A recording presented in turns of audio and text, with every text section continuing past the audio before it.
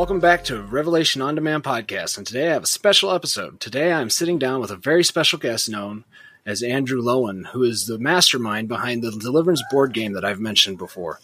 So thank you for joining us today. How you doing, Andrew? Really good, bro. Having a lot of fun trying to keep up with this Deliverance thing. Yeah. So I've teased it a little bit in a few of our episodes back when I first heard about Deliverance, but why don't we start off by talking about who you are? Like, what do you want the listener to know about you? Yeah, so I guess I'm a career gamer, try hard at games, board games, video games, card games. I'm a father of 5, soon to be 6. Wow, and congrats. I designed Deliverance, a Christian fantasy dungeon crawl or tactical combat game. And I founded a publishing company to do it. And I also run a marketing agency where I market board games and intellectual properties like Elder Scrolls Skyrim, Star Trek, Conan, Fallout, Dune, and a bunch of other things like that. I've worked with Star Realms, Ascension, and a lot of other companies out there that, and really cool games. And some of the stuff I do is on Kickstarter. So we've marketed like 50 Kickstarters over the last 2 years. And now Deliverance is the first one that is actually mine. So it's been a wild ride. Yeah, and it was exciting when I first heard about it. So before we glaze over it, I want to congratulate you on number 6. I'm expecting number 4 here in the next few weeks. So as one awesome father to another, I good job on you. I know the excitement. So can you give us a quick pitch on what Deliverance is for anyone who doesn't know what we're talking about? Yes. So Deliverance is a cooperative board game for 1 to 4 players, and takes about an hour or two to play, depending on how many players and what mode you're playing and all that. So you play elite angels in the army of heaven, and you have come down to this small little backwoodsy town in modern day Southern California called Fallbrook that is filled with demonic activity. And so your mission is to figure out what is going on and why there are so many demons here. It's your standing order to protect saints, alongside, figuring out what this, what the purpose of the demons are. And you expect that one of your former angelic brethren, a mighty fallen prince that now leads the armies of darkness from the shadows, has taken residence here. And it is your order to send that fallen prince to the abyss to await his final judgment, along with every other demon that would stand in your way. Now, something strange is happening in this town. It seems as though the evils and the darkness from the human realm is bleeding and manifesting into the spiritual realm. So you have to protect saints and cast down this darkness through prayer. You cannot win this game by blade alone. You must use all of your tools to survive. Oh, that's awesome. I'm excited for it, man. I know that you have it right now. There's is that your creation on the Steam workshop where it's on Tabletop Simulator? Is that you that's making that, or someone working with you? Yeah, actually. So I created the game on Tabletop Simulator. I have I'll say somebody who I paid, $100 or so to create the scripting. So it's actually nice. You just sit down at the table, hit a button, and then it knows how many players are there, how many map tiles to put out, where to place them all. And so you just hit a button to start the game, hit another button to select your character, and then off you go. Yeah, so I sat down with that a little bit and was messing with it. So anyone who has Tabletop Simulator on Steam can go to the workshop and just look up Deliverance and play this game for free. Yeah, and it's got, let's see, looking at the item stats real quick. It has 702 subscribers so far, and we have a bunch of positive ratings on it. And we actually have a Discord server that you can join and find a game. So you can actually find a teacher to teach you the game, and you can find a group to play at whatever difficulty level you want. Depending on how great of a gamer you are, you might be new to these types of games, or maybe you're more experienced and seasoned and ready to kind of tackle the higher difficulties. I'll say if you're looking for it, Deliverance can be a really hard game. Yeah, and you had a challenge set up for anyone who can beat the like elite difficulty setting, right?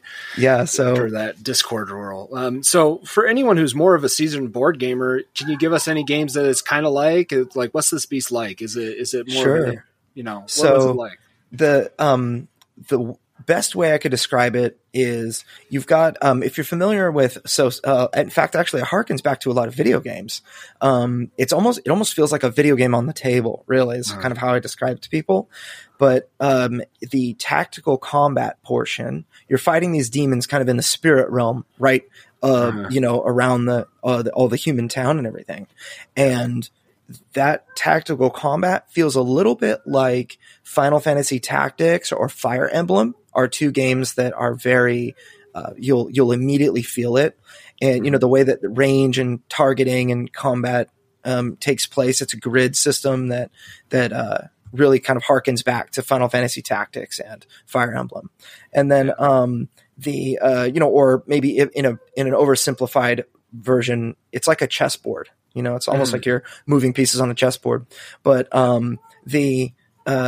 so that's, angels and demons fighting there. So now you have the demons are controlled by the game itself. They have this AI that every individual demon acts very differently, but all the same according to their what we call the decision tree. It's kind of their skills. They do this first, and then you roll a dice to see what skill they use. So it kind of activates in a almost like a Gloomhaven system, but instead of cards that are random, they always do certain things, and then other things are random. So you may get smashed real heavy from like a big sword swing, or maybe you get more darkness cards that come out, and it's, it kind of keeps you on your toes. So then there's an element that I think works wonderfully with the tactical combat. So it is the darkness board. So these darkness cards come out that are kind of like Magic the Gathering's enchantments or instant or sorceries. So there will be things that come out that permanently change the board or make the demon stronger or damage you or cripple you in some way. And you have to either put up with them or deal with them by casting them down. So, and then other things will just be like, hey, you all take damage, or you all get afflicted with a negative status effect or something like that. And that is, it feels like Pandemic. Have you ever played Pandemic with the infection deck? So I don't know if you have, but it's like this deck of cards that is just scary. You're dealing with it and you're like, oh no, what's going to happen? Is the epidemic going to come and all that? Yeah. That feeling is kind of like what these darkness cards feel like.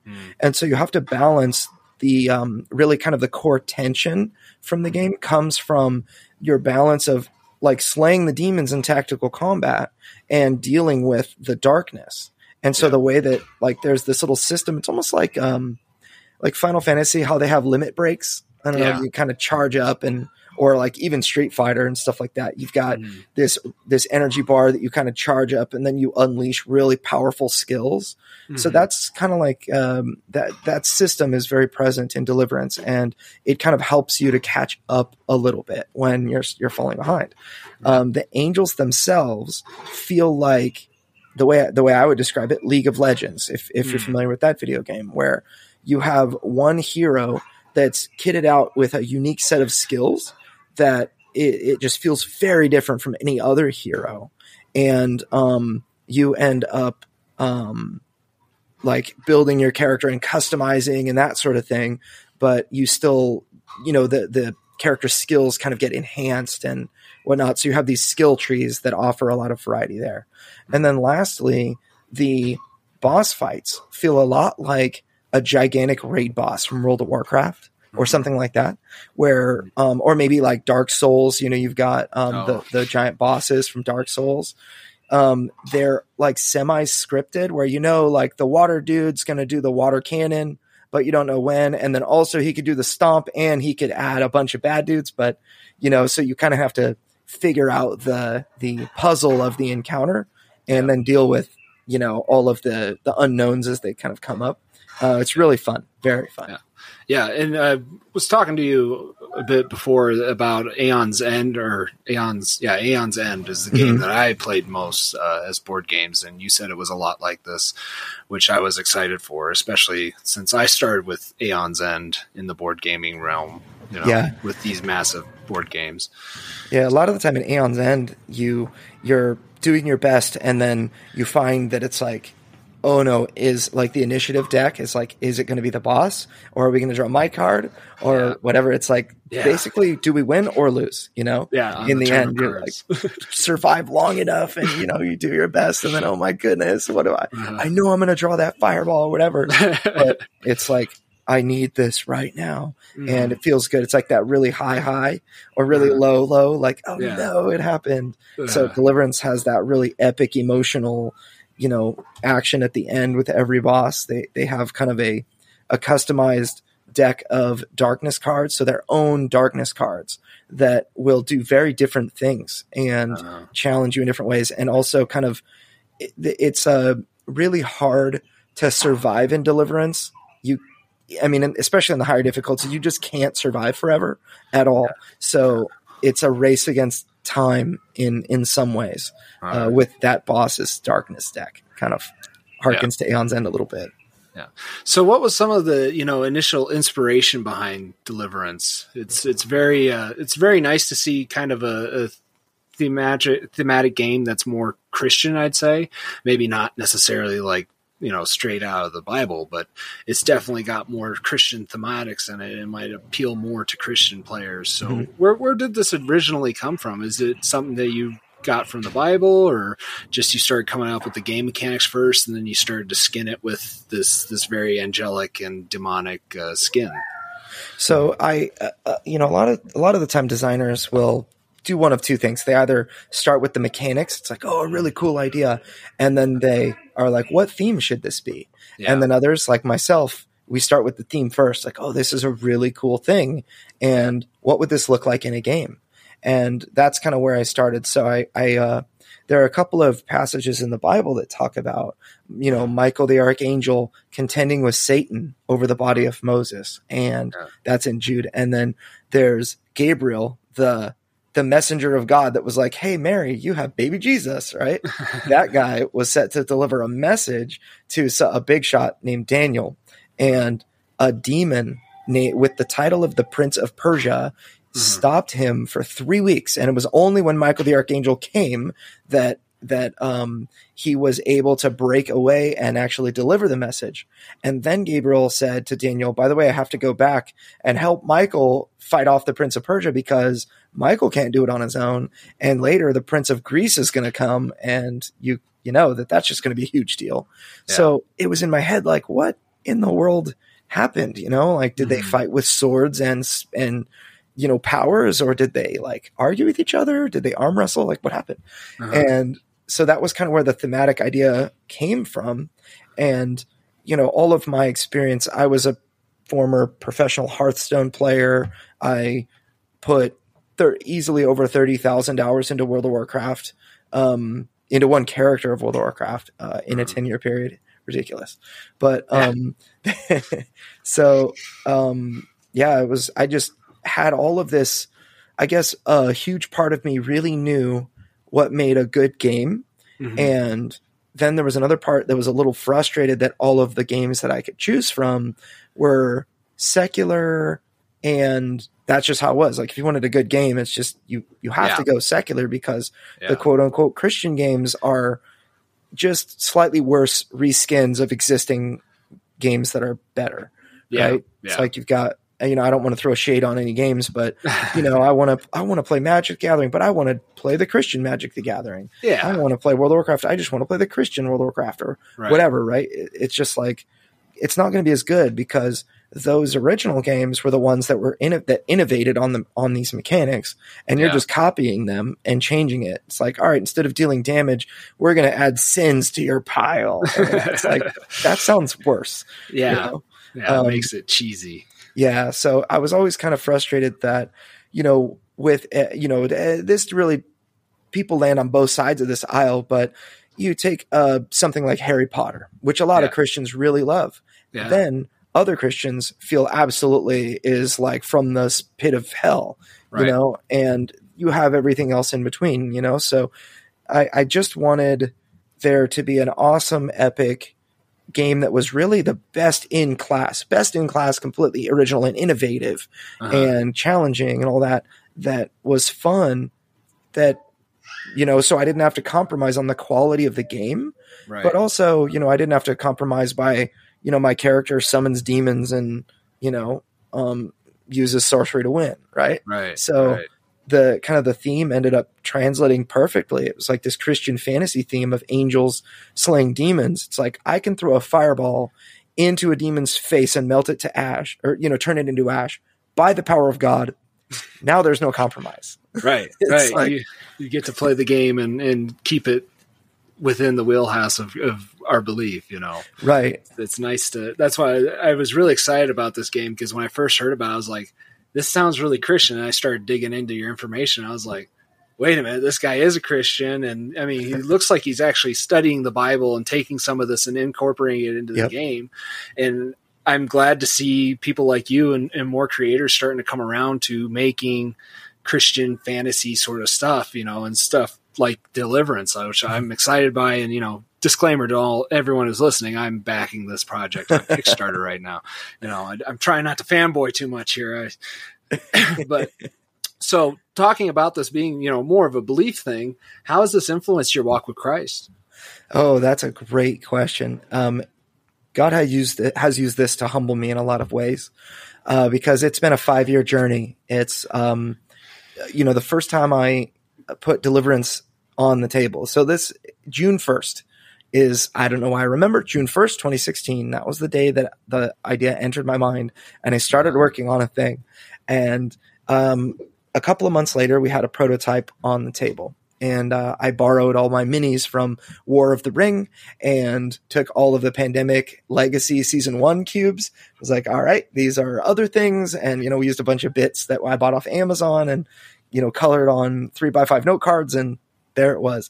And I remember the game used to be like 6 battles long. So to give you an idea, now the game is 2 battles long.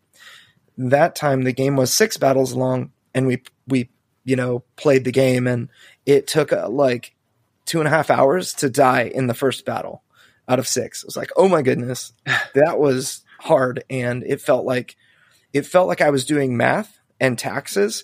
It did not feel like I was an epic angel slaying demons. You know, this game's awful. And so it took a lot of work and a lot of play testing. I moved play tested the game well over 1,000 times. And, you know, with a Christian game, when you design a Christian game, you're not allowed, and this is something I learned, this is why designing a good Christian game is very hard. Yeah. You're not allowed to do anything just simply because it's cool. Yeah. That will get you in big trouble with legit Christians. And the reason for that is because if something is 99% good and 1% bad, but you're calling it Christian, then it's 100% bad. Yeah. It's just one of those things that, you know, and of course that's a relative term. I know there are people who will say, oh, it has demons in it. I won't even bring it into my house now. Yeah. Right. You know? But surprise, you know, demons are probably already in your house. You know, deal with it. Spoiler. Yeah, you need to learn how to deal with it. If you don't, you're going to get your butt kicked. Yeah. Anyway, so the game, every once in a while, I would get the hardest news from somebody that was just like the mouth of God talking to me, you know, at an event. They were like, you know, this game really has a problem here. It takes way too long, or this didn't work very well. And I know that what they're saying is correct. Yeah. And that means 4 months of work to just fix it. And it's like, oh my goodness, color drains from my face. And, you know, and that's what it takes in order to make a really good game. And, you know, what the Bible says in Proverbs is that it's to the glory of God to conceal a matter. And it's to the glory of a king to search out a matter. And I believe that God gave this game right to me, downloaded it into my head. And I can tell you a couple of things that happened that were just, that will prove it very quickly, that's what happened. And he was like, you know, here it is. Here's the essential piece. Now you start pulling on the string. You start figuring it out. You're like a blind person trying to get through a maze right now, like a corn maze. And you got to feel around and figure out the right way to go. And it was a lot of work to do. It was like, why didn't you just give me like the finished product right from the get-go? We could have had this game out like 4 years ago. And that's not what God wanted. He's like, you know what? You are going to know why this game is good and, you know, all of the elements. And so anyway. Yeah. So it was very humbling, you know, very humbling. Yeah. So I guess that answers one of my other questions. Have you learned anything profound about God? You know, so much. Definitely seen that he expects us to work hard for it. He's not just going to give us everything, right? Yeah. You know, it's funny because so early on, I had this idea. It just hit me. It was the idea between how the tactical combat would work. Had this vision for the tactical combat. It's going to be like Final Fantasy Tactics, right? And then, but the darkness deck is going to come out like this, and you have to use your prey action to get rid of it. That's my baby. Cute. So, you have to get rid of it with your prey action, and if you use your prey action, the demons are still going to come after you and whatnot. So we're going to have this prayer deck that you're going to, every time you pray, you draw a card from the prayer deck in addition to having a chance, like a dice rolls chance to getting this darkness card eliminated. Right. Mm-hmm. And, that core system in the way that it came into my head is exactly what we have in Deliverance today. The core fun of Deliverance, I knew what it was on the first day that I thought of this game. And I just had to put, you know, thousands of hours into finding out how to make it fun. But, you know, how to make that work with everything else that's going on in the game. Right. God gave you that cornerstone and then said, here you go, carry on, you know? Yeah. And, you know, the end result is that, you know, we were talking earlier about, you know, did you think of mechanics and then put a theme on it or whatever? And the theme of Deliverance, that really the gameplay and the theme are like so intertwined that they could never possibly be another theme. You might be able to take, you know, a lot of people are saying that the darkness deck and the way that influences the board is the most clever part about the game. And it's the most innovative part about the game. And they want to see other games kind of take and leverage that. It's cool to do something so original, you know, but the idea is that all of the way that the whole thing works, you could never retheme it into zombies. How would you figure out how the praying and darkness works? Right, right. You'd have to change so much about it that it wouldn't be necessarily just like what you've created already. Right. So, which is cool because a lot of the time, you know, you with a typical, I'll, you know, say like with air quotes, a typical Christian game, it really is like, hey, we're going to do a worker placement game.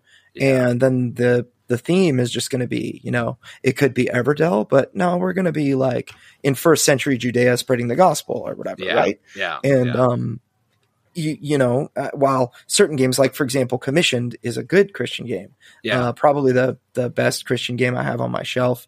Very innovative. It's almost like reverse Pandemic before Pandemic did it in season 2, you know, Legacy. So I thought there are other games you can point to that are nice like that, but So do you think that that Deliverance is going to be a way that people can kind of, you know, walk closer with Christ, or are you thinking more just like wholesome entertainment? Where you think Deliverance is going to fit into that? Yeah. So I look at conceptually, Deliverance is kind of an allegory for how a Christian should be fighting spiritual warfare. So the angels kind of serve as the allegory for people, which is why they do not look anything like the Bible describes. Like they don't have 6 wings, 4 heads, and eyeballs everywhere. And they're not so terrifying that you want to fall down and worship them or just die. You know, they just look like good looking people with 2 wings from various cultures around the world.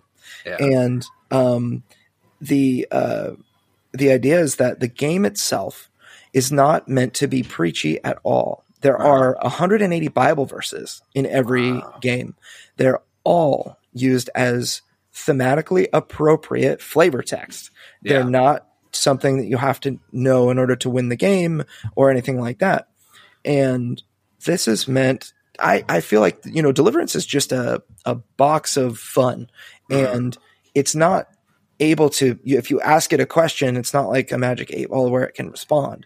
It's all about the people around the table. It's like you can use the game as a tool for fun, or you can use it as a tool for teaching your family or for witnessing and ministering to others. And I think I've personally left that job to the person playing the game, right? Yeah. So I just think, which is actually why one of the reasons that a lot of Christians love this game is that they can take it to game night without worrying about like what their non-Christian friend is going to feel. It's like, I don't want to take it because Jimmy is an atheist and we don't want him to get offended. So let's just play Scythe, or let's just play, Terraforming Mars or something like that. Like that's totally an option. Yeah. And so if, a Christian feels a little too embarrassed to share it, then that's a huge problem to me. Right. So I think that we have a lot of people that are non-Christians that love playing this game, that say, I have Satanists that told me I should put more Bible verses in it, and I have atheists that are like, I've read more Bible playing your game in the last hour than I have in the last 20 years. It's like, thanks. It's good. It's a discipleship tool. And, me as a youth pastor, which I do as, volunteer, I'm excited to get this game to share with my kids at youth, because I think that this could definitely itch a scratch on certain board games. Because like you said, it's hard to find Christian board games that are good. Yeah. That actually grab the kids' attention. So, right. It's almost like a Christian version of Dungeons and Dragons that has no dungeon master. Some people will understand it like that. People who play D&D are just like, well, that already exists, and it's it's called, there are other types of Christian D&D. So it really is more of a role-playing board game experience. But so where can listeners get this game right now?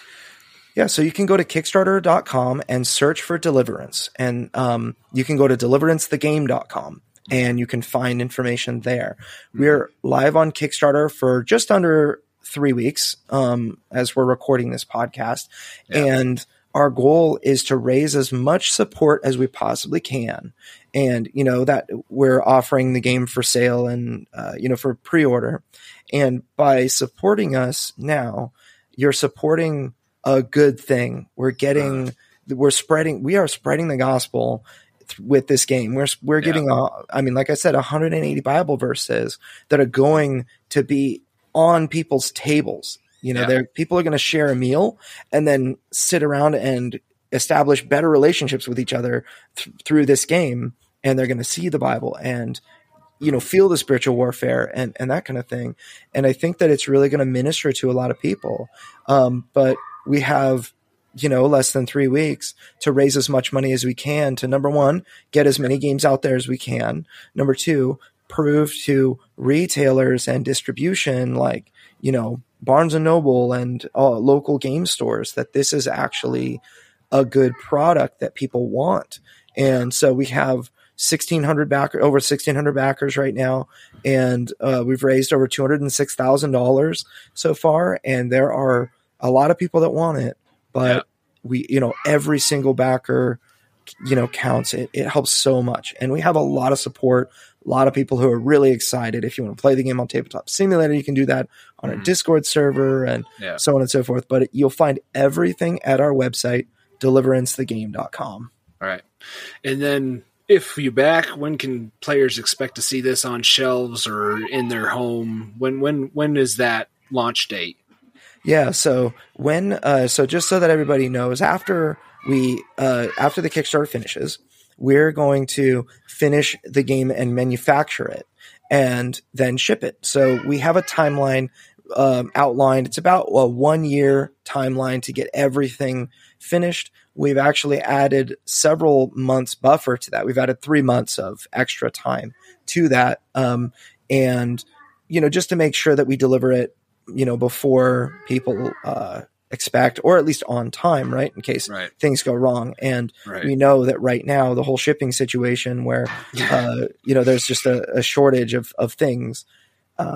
So we kind of are pre-planning for things to go wrong and, just to make sure that we can deliver on time. Right. That's good because I backed, I don't know if you heard of Cards Christians Like, but I backed them and they kept having to roll back. I mean, they launched right during the beginning of the pandemic. So they were hit right off the bat with this, shipping shut down, manufacturing shut down. We're having issues. We tried launching this game and all of a sudden now, it was 6 months before the games finally got out. So yeah, I'm glad to hear that you guys are planning for something like that. Just, 3 months might not be enough, but at least it gives you some wiggle room. So. Yep. Yeah. 2 weeks after we launched our campaign, or maybe rather 2 weeks after we planned our shipping, this was just a couple of days after we launched our campaign. All of this information started coming out about how there are shortages of containers that go on gigantic ships, shipping containers. Yeah, shipping containers. They're not able to get back. So China will ship something and several hundred containers will get offloaded and then those containers will not return because of something having to do with COVID. Yeah. And so there are not enough containers to ship all the products that need shipping. And that's what is going on right now. So hopefully by the time we ship, that crisis is resolved. But we had the Suez Canal blocked by a giant ship a few months ago. That certainly didn't help. And then who knows? We're just planning for the worst. So before we move on to the next part of the interview, is there anything else you want listeners to know about your game Deliverance?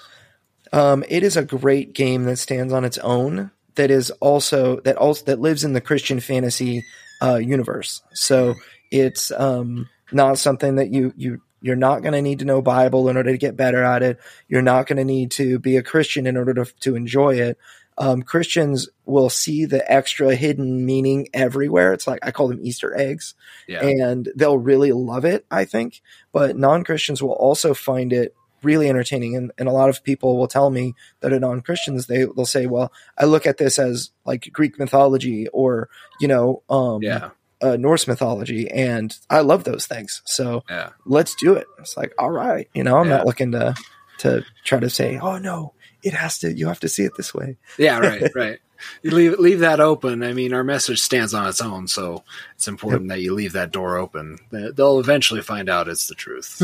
Yeah. So as we move into the more based on what my podcast is about, why don't you talk to my audience a little bit about how you came to Christ initially? So do you have a denomination that you're part of, or what did that beginning of that walk look like? Sure. So I grew up in a Christian home, and it was a relatively boring story as far as how I came to Christ. My mama taught me right, and I accepted Christ at 12 years old on a church camp. I went to a church that it was a couple of hundred people, and then it really blew up and expanded, and it had 15,000 people on a weekend by the time I moved on.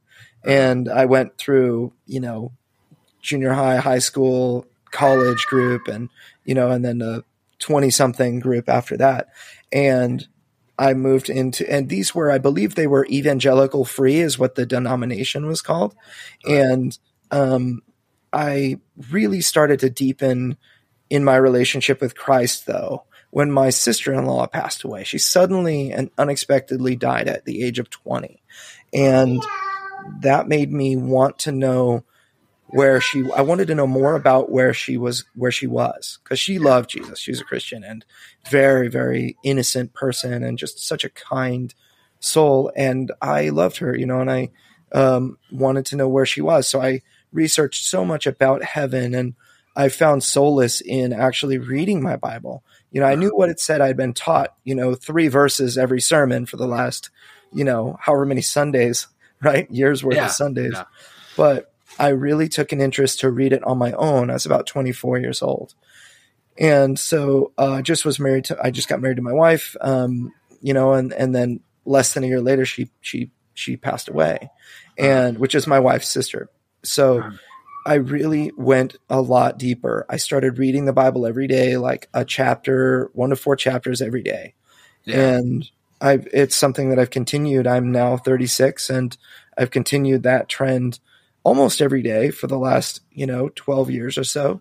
And so I just can't get enough. And I've seen God transition from someone whom I thought, I actually, tangent, but I feel like everybody's opinion of God relates to kind of their father and how their dad treated them or acted and that kind of thing, and but I learned things about God that God is so much more personal than just a big dude in the sky that wants you to do the right stuff, but that he cares about every little thing. Like if this God is all knowing, all powerful, and everything else, all of the omni thingies that that is in church lingo, that he is able to care about even the smallest things in our lives, like a board game.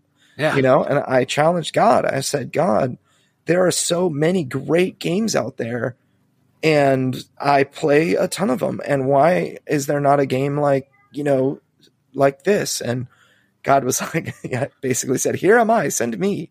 And God was like, all right, bro, here's your journey, 5-year journey to make something awesome. And I've just seen God, he transformed from a God that is like my boss and my dictator to a God that is my personal friend. You know?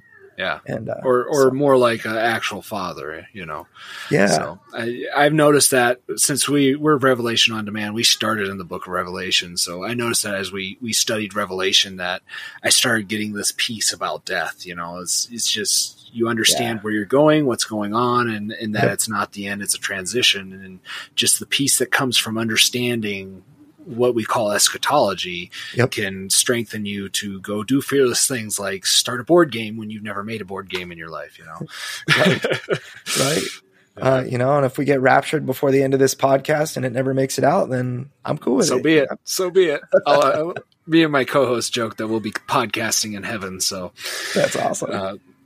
So, do you have any views on eschatology or any kind of theories on when the end is, or do you fall into any camps like premillennial, postmillennial when you come to your personal beliefs on eschatology? So, as far as the rapture of the church, that's, I think, a core tenet. I think that I've studied this quite a lot, and my belief is that it's a pre-tribulation full rapture. So every person who believes in Jesus will go up in the twinkling, just suddenly. And I also believe that it is this generation that will see that happen. Okay. So I fall into the camp that says the last requirement was for Israel to become a nation in one day, right? They became a nation in, one day in May 14, 1948. Yeah. Right. And then May 15th, they got into their first war. Right. And I believe that ever since that happened, that the rapture of the church is being primed. And as some will say, you have the hour hand, or the minute hand, and then the second hand, which the hour hand is Israel, the minute, or maybe the hour hand is the world. I don't know. The minute hand is Israel, and the second hand is the Temple Mount, Jerusalem, and the Temple Mount. And I think that it's really revving up, tachos, the revving up of the time when things will end, right? Yeah.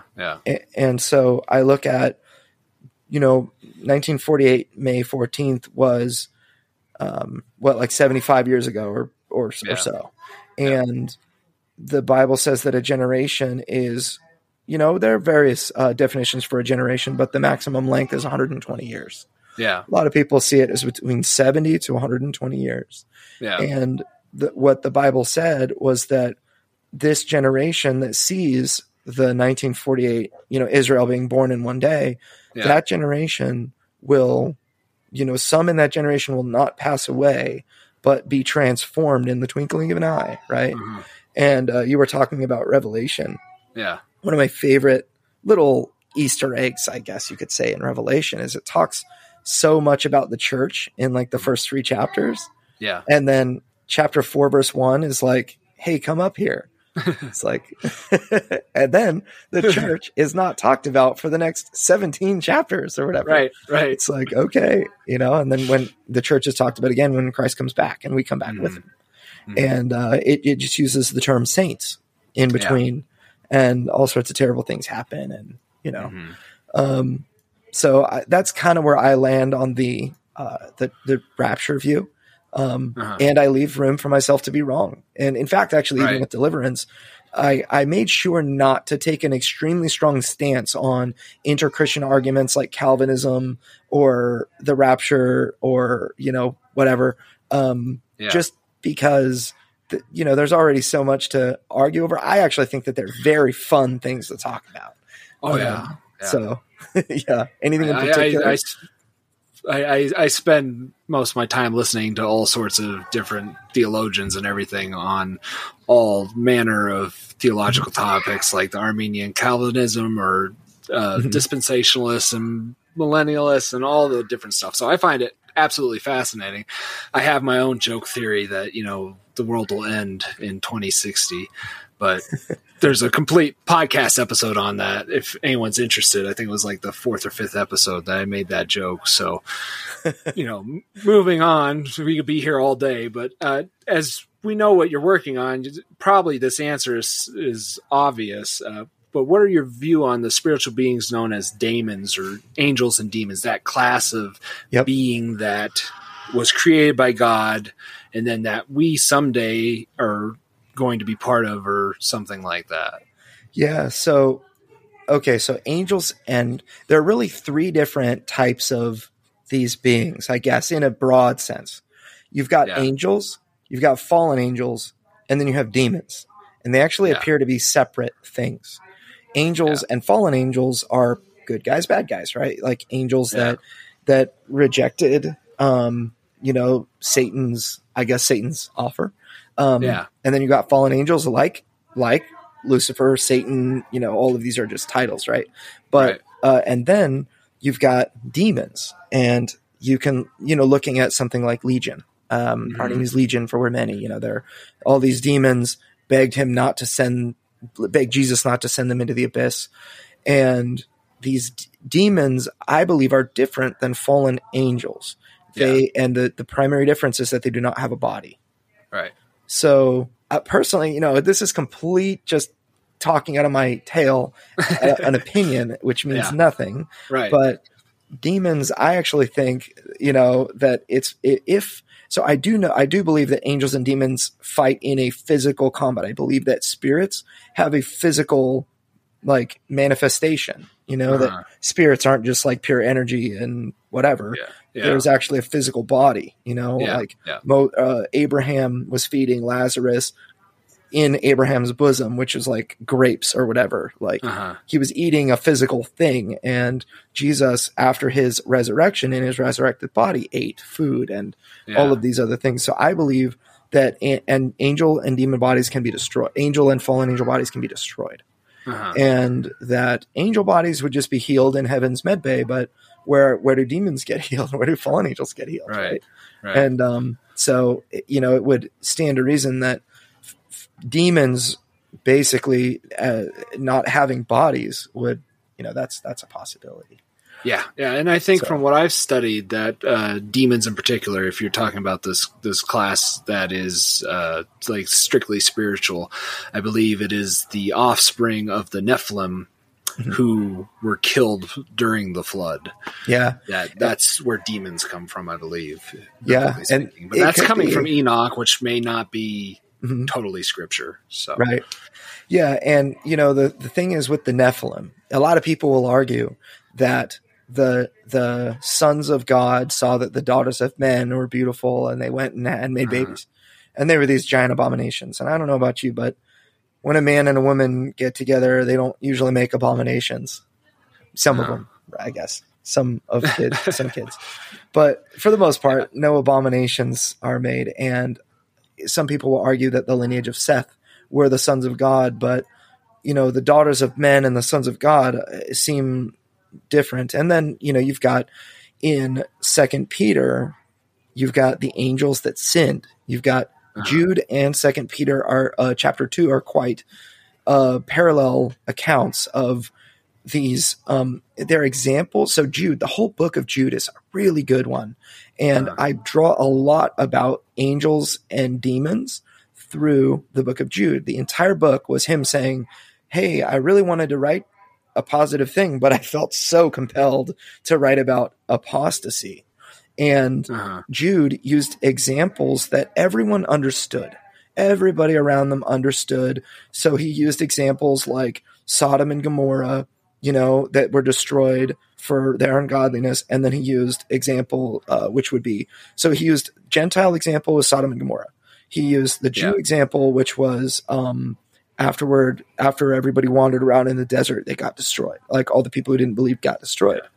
And then he used the angels example. Well, second Peter chapter 2 takes that angel example and says the angels that sinned. And we know that, Satan sinned, like he clearly sinned. He's like a bad dude, but he's still around.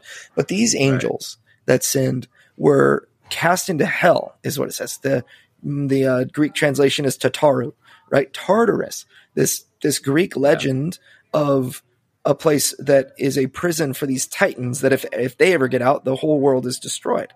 Well, that's quite consistent with what, with the view of the Nephilim and the angels that sinned. What was the sin? Going down and mating with women and creating these abominations. Yeah, no, and then you got those guys locked in the abyss until the end times. So you have, it's all full circle, so. Absolutely. Is there anything else you want to just jive on right now? Do you want to talk about? We can talk about real quick. We got a few minutes here. Yeah. Let's see. As far as some of the more interesting things that I think are a little bit more nuanced, I guess you look at Noah's Ark. So Jude does a great job. I totally recommend Chuck Missler's study through the book of Jude, by the way. It's on YouTube. You can find it. It's like a 22-part study. It's like a high-level college course on, like one verse at a time. It's like an hour lecture on one verse, right? And he goes into Noah and the Ark. And in the book of Jude, right? There Noah and Korah and Cain and so many things are referenced. You go into Genesis to see all these things and understand them. But I found Noah was very interesting. Noah's Ark was sealed within and without with pitch. What this means is that when Noah was building the ark, God told him seal the ark so that water doesn't get into it, right? And you do that with pitch. Well, he told him to seal it on the inside too. And most boats that I know of at the time were never sealed on the inside. And I thought that was very interesting. And by the way, the word pitch actually literally translates atonement. Atonement is the word. And it's translated 2 times in the Old Testament as pitch, and then 300 times as the word atonement. So in the in the OT. So it was sealed within and without. And obviously atonement is Christ. There's all the analogy of Noah's Ark. You've got, Noah being preserved in Christ, delivered through this flood and that kind of thing. And the thing is, Noah's Ark landed on this mountain, and the mountains were basically these mountain range in Turkey, a place called Ararat. It's like the mountains. I actually think Diablo 2 was based on Ariat was based on this place. But anyway, very, very cold. And it was so cold that they could not stay there. They had to leave. Everybody had to leave. And that place is frozen 100% of the time. And because Noah sealed his ancient ark within and without with pitch, I believe that it is still there and that it'll be discovered one day. That'd be awesome. I love that. So this is a great discussion. Thank you for coming on. Just hang on the line a minute while I close up the episode. Once again, thank you so much for coming on, man. I appreciate it. And my pleasure. You're the first guest on Revelation on Demand. So that's your title. I'm pleased, very pleased and honored to be that guest. Yeah. Thank you for listening to Revelation On Demand podcast. Please like, share, and subscribe wherever you catch podcasts from. Please, if you like what we're doing, share this with a friend, family member, or someone from your church. This is a completely private venture. We receive no funding from any sources. If you have any comments, questions, or concerns, please feel free to contact me at revelationondemand@gmail.com. God bless, and see you next time.